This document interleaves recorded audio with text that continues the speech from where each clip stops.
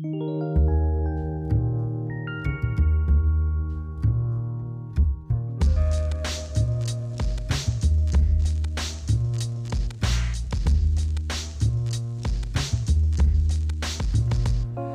and welcome to Next. I'm your host, Marcus Atkinson. If you have an opportunity, go to Facebook and like our page, or you can follow us on Twitter at 814 on Twitter, at 814-NEXT. Lend your voice to the dialogue.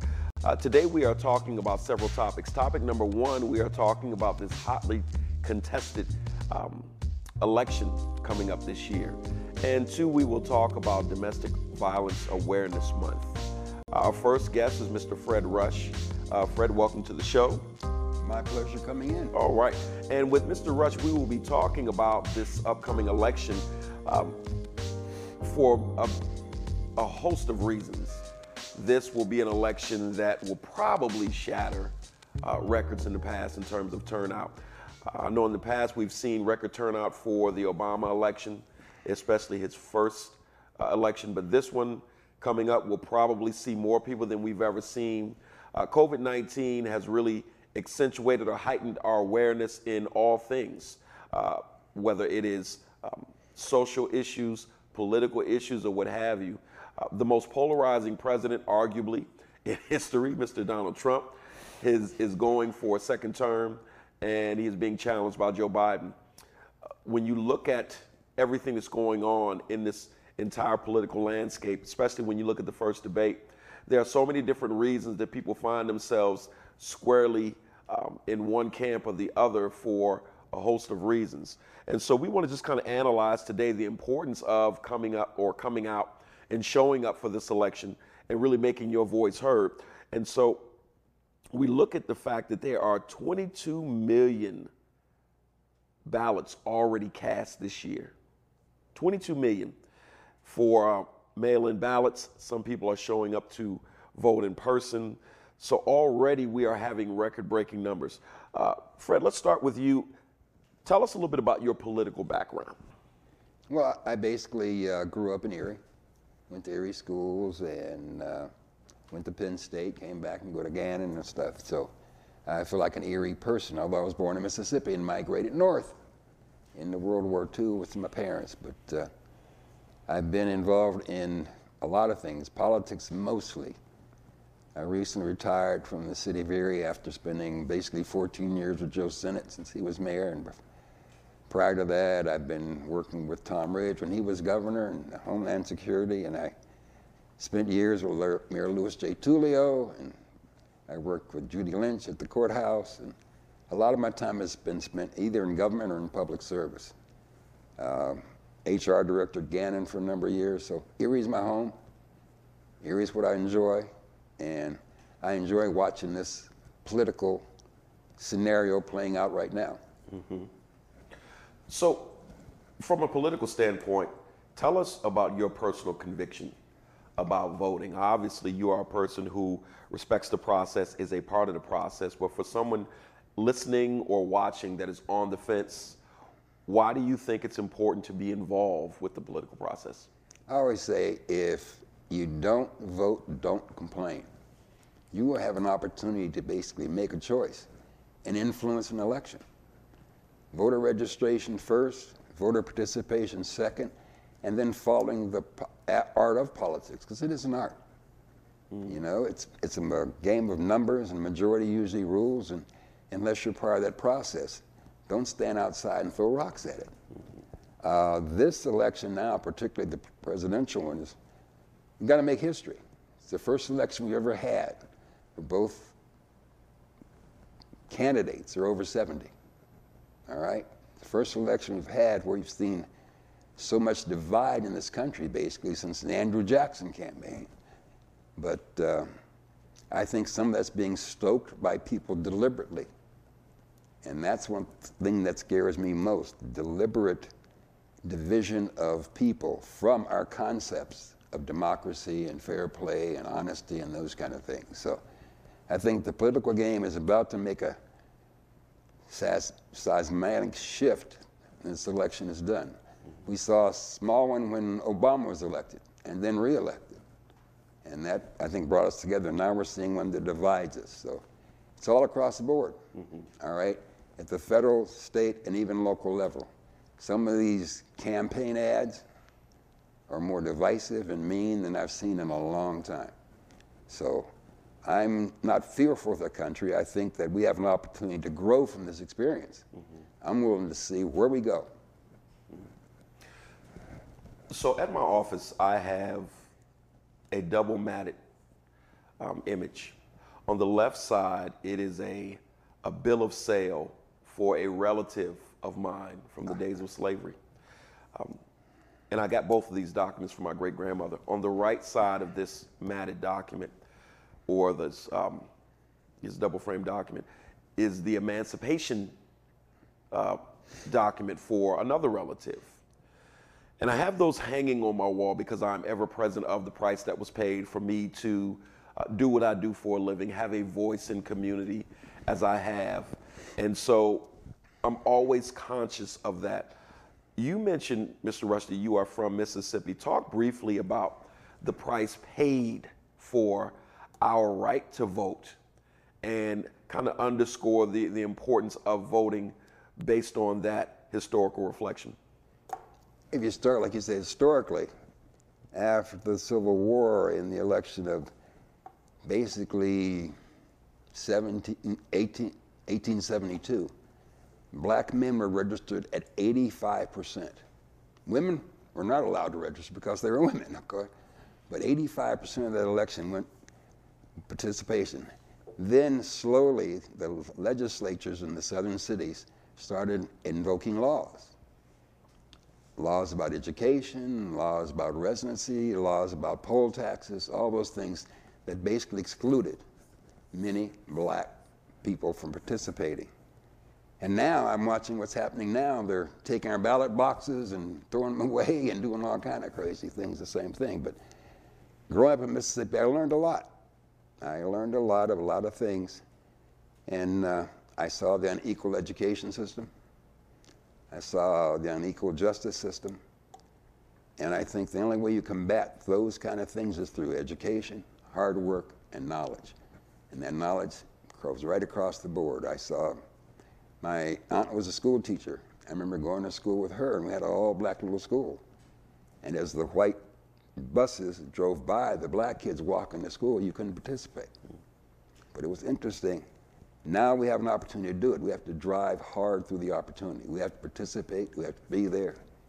We have to do what we have to do. The South, as I used to say, the South is the South and the North is up South. In a lot of cases, up South, we've given up our own opportunities. So we have to get back in being and exercising all our rights as citizens. When you look at everything that's going on in terms of America's facing its history and its historical record of race issues, I would say, what goes through your mind as you watch these young people and people in general protest over some of the things that have happened in recent history, be that the Ahmaud Arbery case or the George Floyd case or recently the Breonna Taylor case? I know that you have seen quite a few things leading up to this moment. You were present for the 60s. Yep. You watched all the protests there. You were present for the moments of Malcolm and Martin and Medgar and all these other individuals. What goes through your mind as you watch the modern day protests? I think it's encouraging. It's people getting engaged. It's people caring.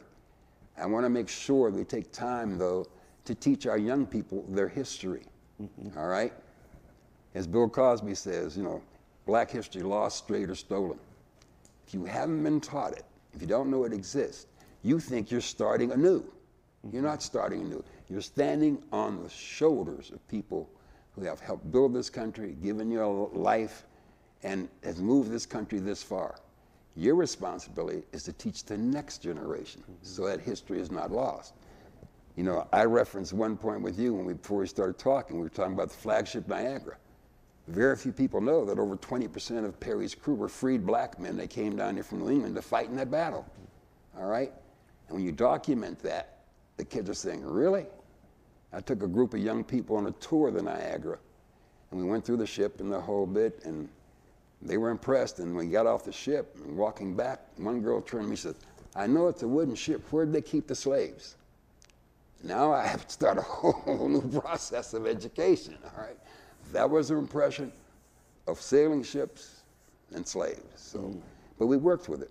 So I think the education process, and this is just as important, even probably more important, the activation part of it.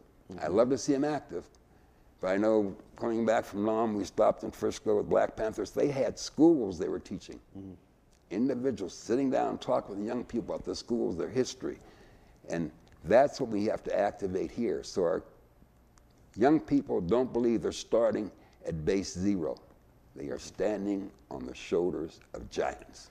See, it's interesting that you say that, because when you look at, be that the protest in the NFL, and you look at the Black Lives Matter protest, Colin Kaepernick, one of the things that people point out often is that the flaw is in game.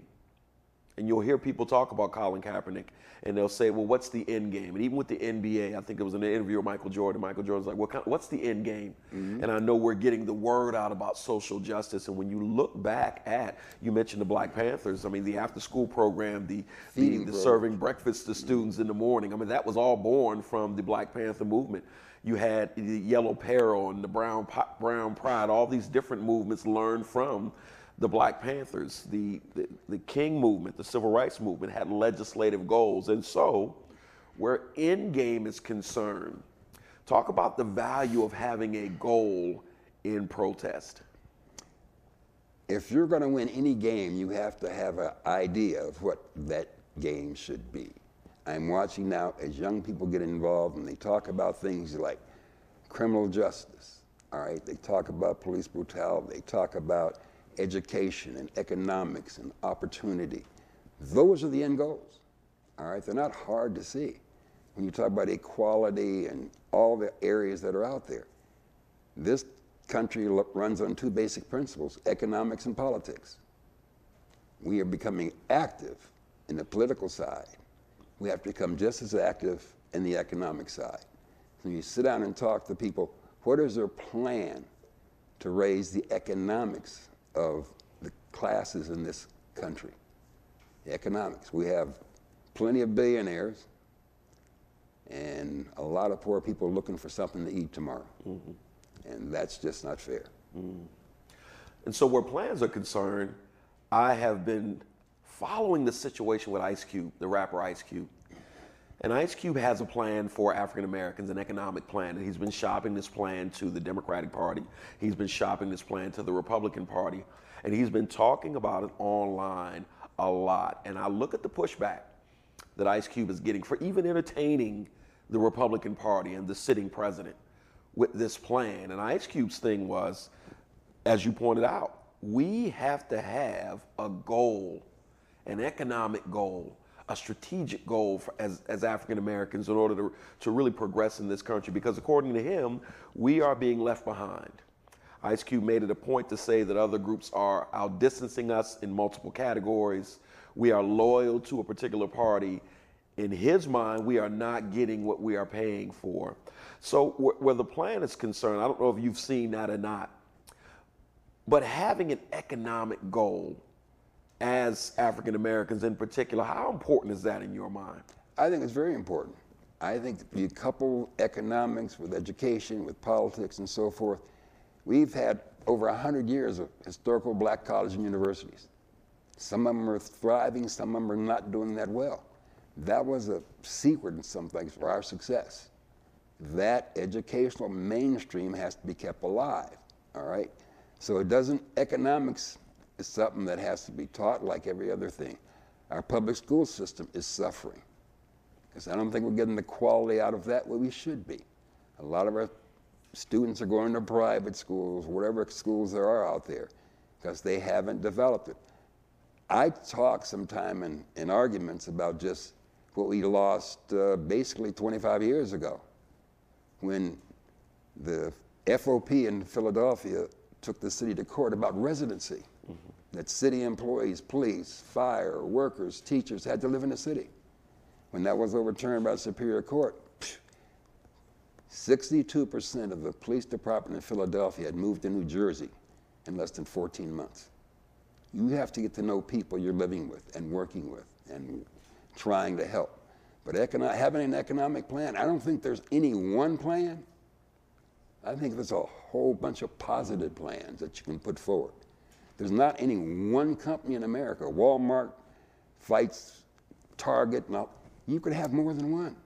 There doesn't have to be one black plan, but there has to be people educated to take advantage of the economic opportunities that are there, and to make sure the economic opportunities are there. So you've been on the political scene for quite some time. Before we go into the value of local politics or the impact of local politics, give us from your vantage point the state of the African American community here in Erie from years gone by to right now. Well, I think there's a couple things you can look at, really. There's a transition of leadership going on. When I was growing up, we had the leaders, we had the Paul Martins, the Alex Thompsons, the Ernie Denny's, and so forth, and those kind of folks. We had the Axe Center and then Booker T. And now there's a new group coming up. You're part of it, other people are part of it, and I think they are looking basically for their place in this society. When Obama ran in 2008, we went to the convention in Denver and to the inaugural, and I ran this part up there for him in 2012, the same kind of thing. And there, if you look across the board, there are more black people being elected to public office than ever before. Black mayors in major cities and so forth. That's because the organizational efforts are making, and we have to get more of basically dealing with each other on a social, political, and economic basis. So local politics, obviously, as we pointed out at the onset of this show, on a national level, the presidential campaign or the presidential election is paramount, probably one of the largest in modern day history. What people routinely sleep on, though, is the impact of local politics. And outside of having a presidential election, sometimes the turnout is not what it should be when there are local politicians either vying for new office or to be reelected. Talk to our viewers and our listeners a little bit about just how valuable voting in the local elections is to the average Erieite. Voting in a local election is the roots to the tree. That's what feeds this community. Your school board, your city council, your county council, all right? Your state legislators, your state senate, then up to your governors and the auditor generals and most things. But the local election has to be a key area that we target. And in a lot of cases, when you have, in this community, a school board of 9 people and 2 of them happen to be minorities, but the school district is over 47% minority, there's something to be said. You look at the county council, we have 1 black county councilman. And a lot of that depends on our organization and our work. I think there are good people out there who will work with us to change this dynamic. But it has to start with us. And you look around the board, you look down to places like Philadelphia and Pittsburgh, they're trying to reach out to communities like Erie and work with us and teach us and get us out there. So we have to be receptive and we have to be able to move. The political construct of Pennsylvania and most major states is between the 2 largest cities and the state capital. The political construct of Pennsylvania is Philadelphia, Harrisburg, Pittsburgh. And when you go down there and talk to those folks, they think I-80 is the end of Pennsylvania. Anything above I-80 is Canada. Right. All right? So when you look at the political construct of California, it's Frisco, Sacramento, LA. New York, Buffalo, Albany, New York City. Nobody talks about Rochester, come on. Nobody talks about Toledo in Ohio, and Cleveland, Columbus, Cincinnati. So we have to be more receptive, reaching out and making relationships and friends with the people who are in political leadership on the political track. Erie has found itself at the epicenter of the political landscape these days. Before, Erie County was a pivotal county in the presidential election. There have been a lot of articles and interviews in which Erie was referenced. Recently, we had the presidential candidate Joe Biden come to Erie. And now we have, the day after this broadcast, we will have President Trump coming to Erie once again. So Erie's a player when it comes to this national landscape. What does that mean for us, and how should Erie try to convert that political capital in this moment? I think you become involved. First of all, when they look at Erie, they look at basically how the construct is. Politically construct, basically. This is two different communities. There's a community above I-90, and there's a community below I-90. One is basically Democrat, the other is basically Republican. Now, if you're sitting around as a political statistician and technician, you're seeing that. So you bring that to fore. The Democrats and Republicans in this community are basically divided that way. Our congressmen from below I-90. They used to be from above I-90, okay? Look at how it's playing out now. Our thing is to reach out with people in the whole area, whether they be Democrats, Republicans, say, these are our goals and objectives, these are our goals and objectives. How can we match these up? It's better to make friends than enemies, and it's better to light a candle than to curse the dark.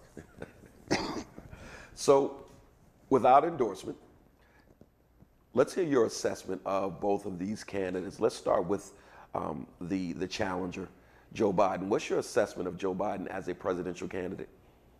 Well, I've seen Joe. I was there at the inaugural in 2008 and in 12 and the whole bit, and had a great time. And I've seen him work. He's a Pennsylvania boy who went to Delaware and did everything right. I think he is espousing the things that most folks want. An opportunity for themselves, their children, to live. And I think he is going to be well connected with the rest of the world. The incumbent and I have problems with, because I think he has weakened not only America, but America's image in the world. All right, that bothers me, because we're so divided, and he's a vociferous speaker that has a hard time staying on the factual track. Now, I won't call the man a liar. I'll let everybody else do that. But if the facts are the facts, he just hasn't been, and he wasn't trained to be in that position. I look at people's backgrounds when they go to run for office. Have they served in office? Have they been on volunteer programs and worked with poor folks and so forth? That's how I judge a candidate, not how boisterous or vociferous he is and how he can come up with catchy slogans and then demean everybody else. All right, lock her up and those kind of things. Because that's raw meat to a certain segment of America. All right? And they come out with their little AK-47s and a whole bit. I'm old non-vet. I know what they can do. It's not a game they're playing out there. So my basic tendency here, I look at the party. I look at the presidential race. I know who I'm voting for. For the first time in history, we have a black female running for vice president. I remember when Shirley Chisholm announced her run for president. I remember Jesse Jackson. I have a picture I have to show you, Jesse Jackson, when he came to Erie. And these are the things that change society. And society can be changed for the better, but it can't be changed for the better with bad thoughts, bad ideas, and making people feel that they're under assault by people from below the border and all over the place. That's just wrong. So let me touch on, before we close out this segment, let me touch on the Supreme Court battle. You know, I find it so fascinating. This thing is like the best soap opera ever. Because if you look back decades ago during the Reagan administration, when he was trying to put forth the name of Judge Bork, Robert Bork, and he was lambasted by the Democrats at that time. And it was the first time that we had really seen the gloves come off in such a manner in the political landscape. And when you look back at those moments, as he's being grilled by Democrats at that time, one of the Democrats that took part in that grilling is the presidential candidate now in Joe Biden. And that first-term senator that took umbrage to the whole situation and was just livid about the outcome of those confirmation hearings was a young, wow, now I'm losing my thought process. When you look at how that whole thing is, Mitch McConnell, I'm sorry, was a young Mitch McConnell. And so here we are in this moment in 2020, decades later, And you have one who is the presidential candidate, and the other is the most powerful member of the Republican Party. And you have the passing of Ruth Bader Ginsburg. And now, a confirmation hearing or confirmation hearings for a new Chief Justice. What are your thoughts on the Supreme Court? How important is this seat? A little historical context. When you watch this whole thing play out with potential Judge Amy Coney Barrett, what are your thoughts as you're watching this whole thing? I'm fascinated by it because it depends on who's wearing what shoe. But politics is politics. I remember the first black Supreme Court justice. I remember getting out of my bed in Mississippi to lay by the fire because he'd come through. Thurgood Marshall, and they would go down south and fight those cases. He'd stop at Grandpa's house. That was a safe house, they called it at the time. And then I look up and he is on the Supreme Court. And he had earned that. Brown versus the board and so forth and so on. And ever since then, you have to understand that now we want to keep some things permanent, but everything's in transition. And politics is the core of what it is. Politics and economics. We can argue, they can talk about packing the court and all those kind of things. For the last 4 years, Trump has put 700 federal people on the bench, either local or federal. They have packed the court beautifully. Now, when we woke up and found out what was happening, now we're appalled. But I don't doubt she'll make it through. And I don't doubt there'll be a big backlash back and forth. But that's what the game is called. Politics, politics, politics. And you mentioned Thurgood Marshall, Mitch McConnell, that one of his first moves in his response to the Judge Bork hearings was to push through Clarence Thomas. Absolutely. As the replacement for retired Thurgood Marshall. You remember that. And so the battle lines were drawn then, and every year from that time, that has been the name of the game for the Republicans. And so here we are in this historic time, and an unprecedented number of Chief Justices that will lean towards the conservative side, if in fact, which it looks like for all intents and purposes she will, Judge Amy Coney Barrett will be confirmed. And so any last messages you want to give to people about the upcoming election, and any words to encourage them to come on out and make their voices heard? I think you just mentioned a very important point. The Republicans had a long-range strategy. They've been plotting this for 30 years to get the Supreme Court. We have to set a strategy too. If you're a poor folks person or a black person or a female or whatever your interest is, set a strategy. Work with people to make sure that there's balance. Balance is the key. Work hard, commit yourself. We have spent more money in this election on both sides than I've ever seen spent before. I get more meal in my mailbox, all right? Mm-hmm. And it's crazy. I'm watching the fight about just the mail-in ballots. They've made a war about that. It's just, we have to become involved. Don't sit back and let someone else do your job. All right, Mr. Fred Rush, thank you so much for coming on and talking to us about the value of voting. Always love your historical perspective and the wisdom that you bring to the show. We appreciate it. And you enjoy the rest of your day. Thank you, sir. I appreciate the time. All right. The following program contains content which may not be suitable for all audiences. Viewer discretion is advised. Today we are in studio with Miss Robin Young. Robin, welcome to the show. Thank you for having me. Tell us a little bit about what you do at SafeNet. I work with direct service staff that work directly with clients. I also do a lot of community education programs. I go out into the community and talk to pretty much anybody that will listen about what we do, because it's important to get the community involved and to understand domestic violence so that they can help potential victims. And we have you on because this is a very special month where domestic violence is concerned. Tell us about that. October is National Domestic Violence Awareness Month. And so it's the month that we try to celebrate the survivors and remember the victims. Give us a working definition of domestic violence. It may seem like a silly question, but we want to be sure that we are understanding this for exactly what it is. Thank you. Domestic violence is power and control. It's a partner who controls who you talk to, where you go, who you're around, maybe doesn't let you, visit with friends, or puts up a big fuss when you want to spend time with your friends. It's somebody who basically controls everything. And then at some point, it generally can become physical. Doesn't always, though. Sometimes it's mental and emotional, but it can also be physical, financial, or sexual.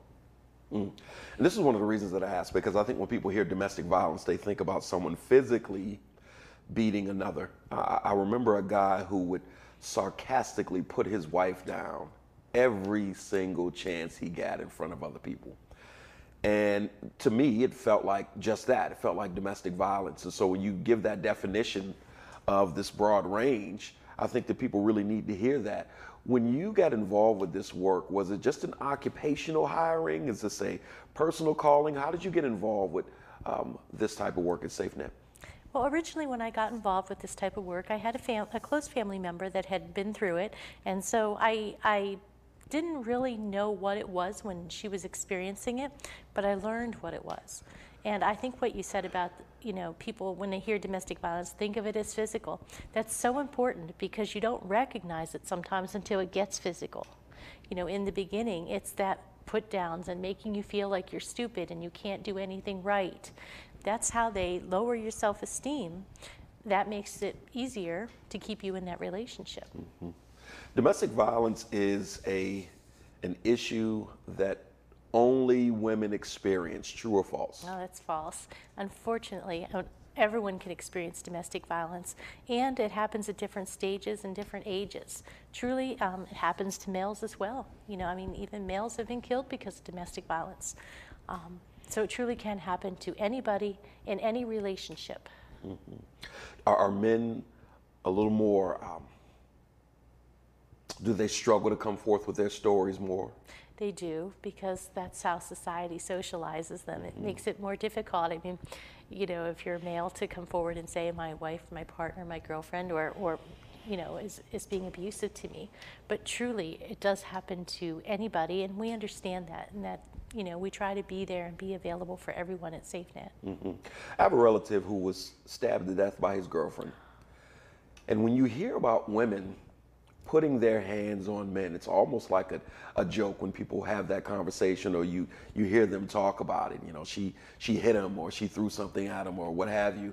What do you say to people when they make light of those type of situations? Well, I try to explain to them that it can be anybody, anytime.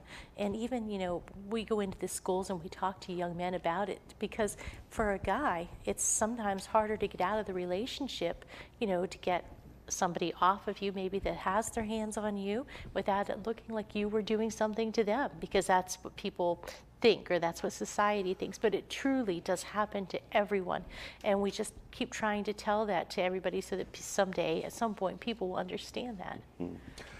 This Domestic Violence Awareness Month, how long has this been a thing in terms of national awareness? Oh, that's a good question. October has been Domestic Violence Awareness Month. I don't know, but it's been longer than Breast Cancer Awareness Month. Interesting, because I think more people are aware of breast cancer awareness. True. That is very true. Than in this particular issue. Give us the red flags, because you always want to, you would think that you would notice if someone in your orbit was involved in a domestic violence situation, and certainly we are concerned about our friends, our family members, co-workers that we're close to. What are some of the red flags that we can look for in order to determine whether or not someone may be in a domestic violence situation? Oh, that's a great question. It's, if you're in a situation, it's a partner who wants to know where you're going all the time. Who are you going to be with? They want to know, why your friend of the opposite sex is calling or texting. They want to control who you're working with sometimes. They want all of your time. Somebody who gets upset because you maybe go to visit with family members every Saturday, and maybe your family doesn't care for them. Some of those things are things to pay attention to. Somebody that makes you feel bad about yourself, tells you you can't do anything right. You're fat, you're ugly, you're stupid, you're whatever. And then sometimes, and people don't recognize it because it's the opposite. Oh, it's just because I love you so much. I don't mean to be jealous, but it's just because I love you so much. I don't want other guys looking at you or other girls looking at you. It's those types of things. It's when it's on the extreme end. It's not just one of those things, but when it's to the extreme that they control everything around you. Mm-hmm. We see people in this situation, and one of the common questions is, why doesn't he or she just leave? Or we ask ourselves, what is it about this person who is committing the domestic violence? Either way it goes, is there a pattern, a historical pattern that lends itself to people either being overly tolerant with such behavior or engaging in such behavior? Well, that's good to talk about, because in the beginning, it starts out so slowly. You don't recognize it when they want to be with you all the time. They want to spend all their time with you. You feel like they really love you. They just, and who can find fault with a partner that says, I just want to be with you so much. I just want to spend every Saturday with you, or every Saturday and Sunday with you, or, who finds fault with that? But it's after it happens all the time. And then in between, they're telling you can't do anything right. So they're ruining your self-esteem. And then when something does happen, it's your fault. Well, if you wouldn't have been talking to that strange guy all the time, or if you weren't going out with your friends all the time, or whatever, they make it into your fault. So if they've pushed you, or they've slapped you, or they've done something more minor, it's your fault. And so because you can't do anything right, and you've been told that over a period of time, and then something else has happened, you actually can believe it's your fault. And generally, many perpetrators are very sorry after it happens. They're going to change, they're going to quit using alcohol or drugs or whatever they perceive as the problem. It's going to be different. Sometimes they offer to go to a counselor. They're going to change. And because, we have best friends, we give our best friends second chances, third chances. Who wouldn't give a partner that they truly care about a second or third chance? In fact, people often give them 7 to 11 chances. Mm-hmm. When people work in any type of human services, it is oftentimes something that they take home with them. And so whether that is nursing, being a police officer, things along those lines, these personal narratives or these personal stories or these personal experiences stay with us and stick with us. And obviously you can't mention any names or particular situations, but if you could just kind of clue us in or let us in on, give us an example of when a case that you've handled just stayed with you and you had a tough time shaking it personally. Oh, I've been doing this for 22 years, so I've had quite a few. I think some of the situations that were maybe more surprising for me, there have been a couple. I think some people think that this can't happen to everyone, and the truth is that I have served everyone from police officers' wives to preachers' wives. And so in some of those situations, it's been sort of shocking. I think one of the ones that have stuck with me too was I was in a hospital emergency room with a woman, and she was getting her fingers sewn back on while I was holding her hand and trying to encourage her that,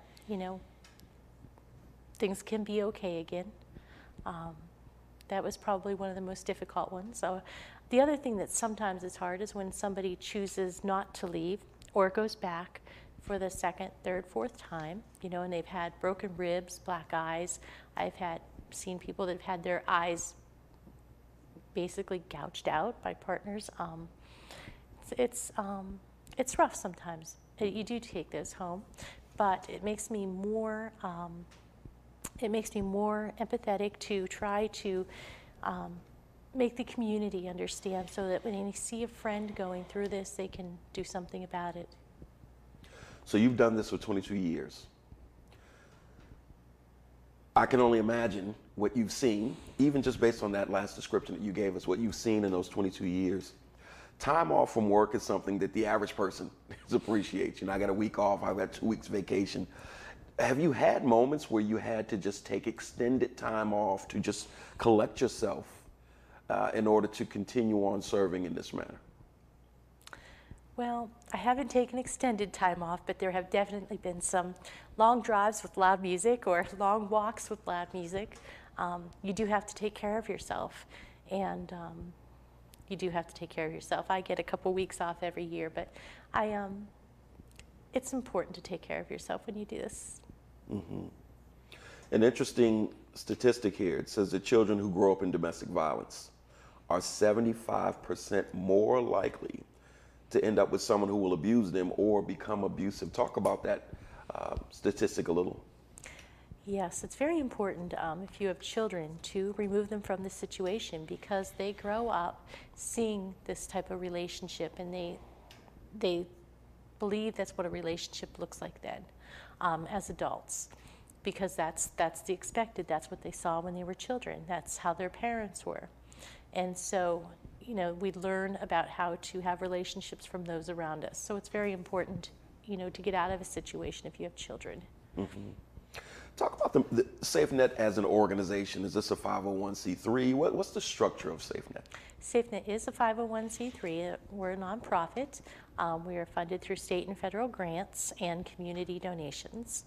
And we employ about 35 people, that maintenance people, we have emergency shelter, we have legal services, we have medical services. We go into the hospitals and meet with victims that, you know, present at the hospitals. And we have 24/7 coverage to talk to victims. And all of our services are completely free and confidential. Give us the average profile of a person who would procure your services for various reasons. Oh, an average profile. I would say generally they're in their early 20s. We serve about 1,500 women and children a year, about 90 males. They often call us for the first time saying, you know, I'm not sure what's going on. We're fighting all the time. It just feels like, you know, I can't get them to stop yelling at me, or things just never seem to stop. And so then we talk about the relationship. We sort of dissect it over the phone. We offer for them to come into services. Average length of stay for the first person that leaves is sometimes 2 or 3 days, if they even come. It's not easy to make that change, because after a bad fight, there's the I'm sorry. See, you actually led me to my next question. So there's a person who is the victim of domestic violence. And from the sidelines, people say, leave, leave. And let's just say that person does that. And as you pointed out, sometimes the I'm sorry kicks in. They give them the second chance, third chance, fourth chance. What does it look like for someone to completely transition out of this type of situation on average? Well, it looks like someone who leaves sometimes needs emergency shelter, because not everybody has a credit card to go to the local Hilton. Mm-hmm. Sometimes they need emergency shelter. Sometimes they leave without shoes on their feet. Sometimes they're lucky to have shoes and clothing and a bag, you know, of belongings. Sometimes they stay in emergency shelter, or they stay with friends and family. Emergency shelter is very nice and very comfortable, but it's not always as nice as being with your own family. And when they leave, you know, the perpetrator is sometimes calling them, contacting them. They usually have 1, 2, 3. I've seen 5 or more children even. And they're trying to keep their kids happy. They're trying to keep them in school. These days, that alone is difficult. They're trying to either get a job or keep a job. Trying to find a place to live. Leaving is so difficult when you think about all the things you have to do. You know, even if you're lucky enough to have a credit card and go to the local Hilton, that's not easy. Leaving is very difficult, because you're breaking off a relationship that you've been in for some period of time with somebody you care about. You are changing the relationship with your children. Your children sometimes want to go home or want the other parent.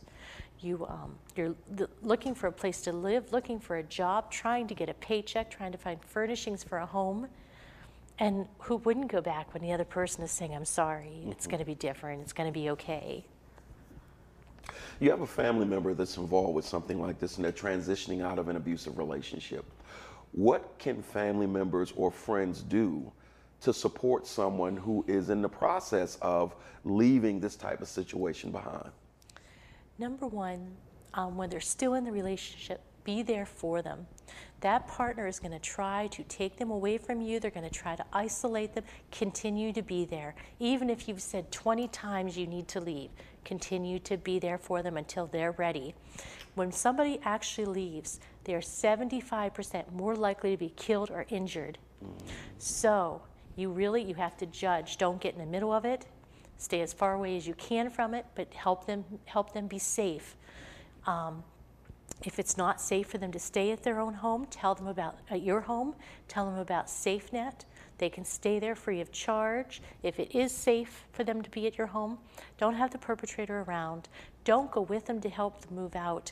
If it's been physical and there have been threats, there's a potential for a protection from abuse order. SafeNet can help people do those free of charge. Don't get in the middle of it. Just keep yourself safe as well as your friend or family member. And just be there for them and understand that it's hard and that they still have feelings for the person. Those feelings don't come overnight. They don't go away overnight. Be patient. You brought up homicide, and I don't know the specific statistic, but overwhelmingly when women are murdered, it is the husband or significant other a large percentage of the time. Talk about that a little bit. It is, and it's too often it's when they're leaving, because that is the most dangerous time. That person who was abusive to you is losing their power. They want their power back. If you've got a protection from abuse order, then you're not having contact with them. You don't know when they're stalking you. There's a lot of things around safety and safety planning. That's something else that SafeNet can help with. We talk to people about whether all of their doors and windows lock. We go through the whole safety planning plan. And even there's different safety plans for where you are in the situation, if you've already left versus if you're still with the person. We talk about whether there's weapons involved. And so that kind of information is really important. The plan for how to do it, not just the fact that you're going to pack your stuff and leave. So I am the father of 3 beautiful, brilliant daughters. And this is one of the conversations that we have had on a regular basis as my 2 older daughters went to college, especially domestic violence, date rape, all of these uncomfortable conversations, if you will. We have had to engage in these conversations because as a father, I'm concerned about my girls, and you never not worry about them. To the parents of children in general, especially those of girls, not trying to be sexist, but I would assume that women deal with this issue more often than men. What kind of conversations should parents be having with their children, and particularly their daughters, about domestic violence? I think it's very important to do that. You want to talk, number one, you want to build your children up their whole lives. You want to encourage them and make them the best that they can be. You want to make sure their self-esteem is good. And then when they do start to date, you want to talk to them about how their partner treats them. You want to watch for things like if they're spending all of their time with one person, because even when we're in a relationship, we still need to have friendships with other people, and both sexes, we want to have other things to do other than just be with that person. So you want to watch for some of those things, and when you see things, don't be afraid to say it to them. I mean, sometimes teenagers will go the opposite way, but say it and stay there and continue to have the conversations. Eventually, they will understand what you're saying to them. So how can community members help? Because I think about my own occupational journey, be it as a director of a teen center or the executive director of a neighborhood organization, or even working in support staff in the Erie School District for multiple years. There have always been multiple touch points with everyday people. And so when you think about different professionals in this city, what can they do to help in the area of domestic violence? It's important for everyone to know what services are available in our community. SafeNet is the only accredited domestic violence agency in Erie. We also have a new app that's called Are You Safe? And I would suggest that that's a great app for everyone to load. It's available on Google Play or the App Store. And you can go through and answer the questions about a friend or family member. Individuals can also load it. Anyone can load it on their phone for free. And it helps you identify whether you have the potential to be in a domestic violence relationship. It also gives you the closest places. And the app works all over the U.S. So even if you were in a different state, you could find help close to you. We also would encourage people to, if they think someone is in a situation where they could be injured or hurt, to say it to them. Ask them if everything is okay at home. And sometimes if it's somebody that's close to you, they won't really like you asking, or they might get upset at first, but it lets them know that you're somebody they can speak to. Mm-hmm. What about training? So you may have an employee or employer who deals with the public on a regular basis. Maybe they want their staff to be more aware of things like this. Is that something that SafeNet offers? Yes, SafeNet is willing to come out to any local agency, organization, or business and do a training free of charge. There's no fees for any of our services, and we're willing to talk to people about what domestic violence looks like, what to watch for, how to make those referrals to SafeNet. Mm-hmm. You think about educators, and I know that educators are just one example of what we call mandated reporters, be that physical abuse, sexual abuse, or what have you. Is there a mandated reporting statute where domestic violence is concerned? In other words, if people see something that they find suspicious on their jobs, is this something that they are mandated to report as well? It is not mandated to report domestic violence on adults. However, it is important to say something to someone if you think there's a situation, because people have to choose to leave in their own time. They have to leave when they're ready, and so there isn't a mandated report on adults, except if they are disabled. Mm-hmm. Tell us a bit about your staff real quick, because when you think about jobs like this, you almost hate to call it a job. That these are missions and callings that people just happen to draw an income from. What type of people are employed at SafeNet? Because this definitely seems like a labor of love and something that people have to be very intentional about and that they feel from the core of their being. Tell us about the staff. The staff are very dedicated. Some of them have had some of them have had, they generally have either social work, psychology degrees, a variety of different degrees, but some of them have had family members who have been in a situation or been in a situation themselves, and some of them have never had it, but they have an empathetic ear for what people go through.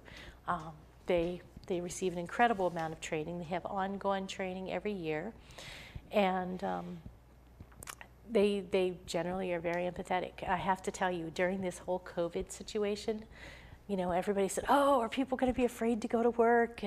But the staff have been so brave. We are very proud of them and happy to be part of each other. Speaking of COVID-19, the domestic violence numbers have been spiking since COVID-19, correct? They have, and people have been stuck at home with each other under intense situations and serious types of domestic violence, because people are stuck in the house together. It just escalates things. Mm-hmm. So you have an event coming up here for SafeNet. Talk about that just a touch, please. Sure. We have every October we have the annual Boo Run, and it's a lot of fun. People wear costumes, and sometimes families come out or individuals come out. And this year it's going to be virtual because of COVID, but it's still going to be lots of fun. People will run on October 31st in their costumes or without their costumes, but it will still be lots of fun. Excellent. And so as we work towards closing this segment out, this Domestic Violence Awareness Month, give us an idea of what that looks like on a national level. What are some of the things that organizations do, to include your own, to bring forth that awareness throughout the month of October? We did kick the month off with a press conference to let people know that we rolled out the new Are You Safe app in October, because that's very important, that bystander point of view. We also are going to be part of a Poetry Live event this month on the 22nd, where lots of victims will be writing poetry and sharing it at the Blasco Library, and then the Boo Run at the end of the month. Excellent.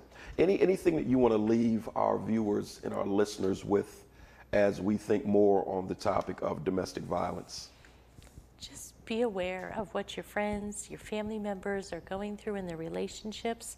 If something doesn't feel right to you, don't be afraid to say it. Say it to them, let them know that there could be a situation, ask if they feel comfortable at home. If somebody, seems to be trying to always be on time for something and they're afraid of being late, returning home, just pay attention. And if it doesn't feel right, say it. One of the things I wanted to ask before we close out is SafeNet. Is there one location, multiple locations? Are there key partnerships? How can people get in touch with SafeNet if they in fact need services or just want to learn more about this particular topic? Our hotline number is 814-454-8161. People can also walk into our offices, our administrative offices at 1702 French Street. Services are available there.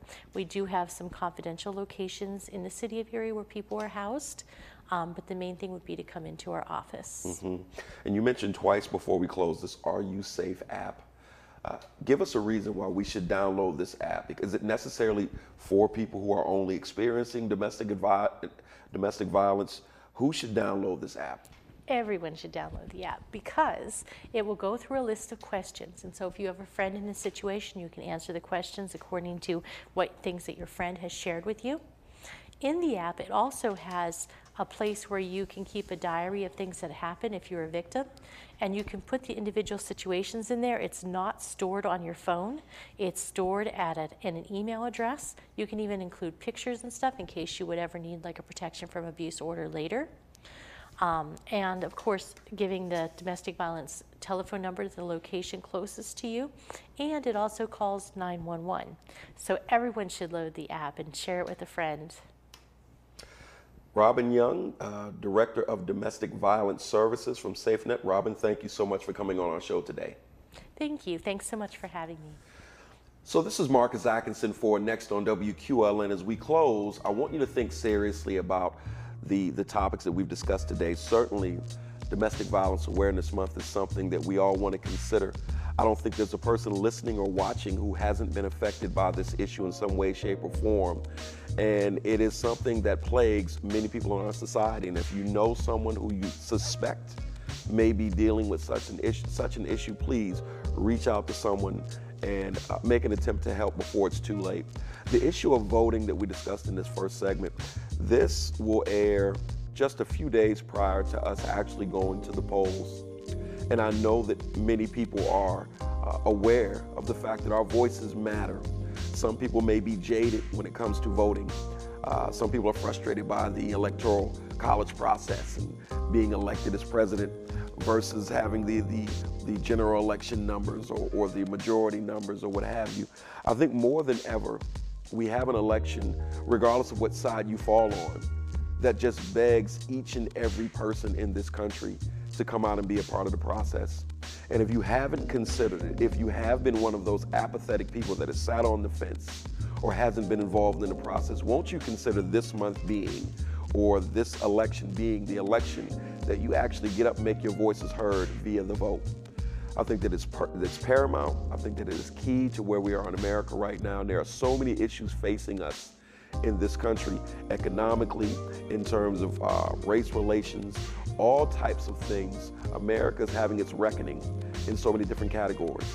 And more than ever, you should have your voice heard in terms of where we go as a nation from here. Whether you vote DRR, whether you vote for President Trump or his challenger Joe Biden, either way it goes, your vote matters, and show up at the polls and make that voice heard.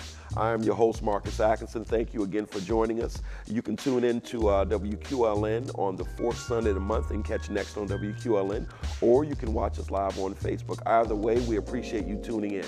I'm Marcus Atkinson, and we will see you next time.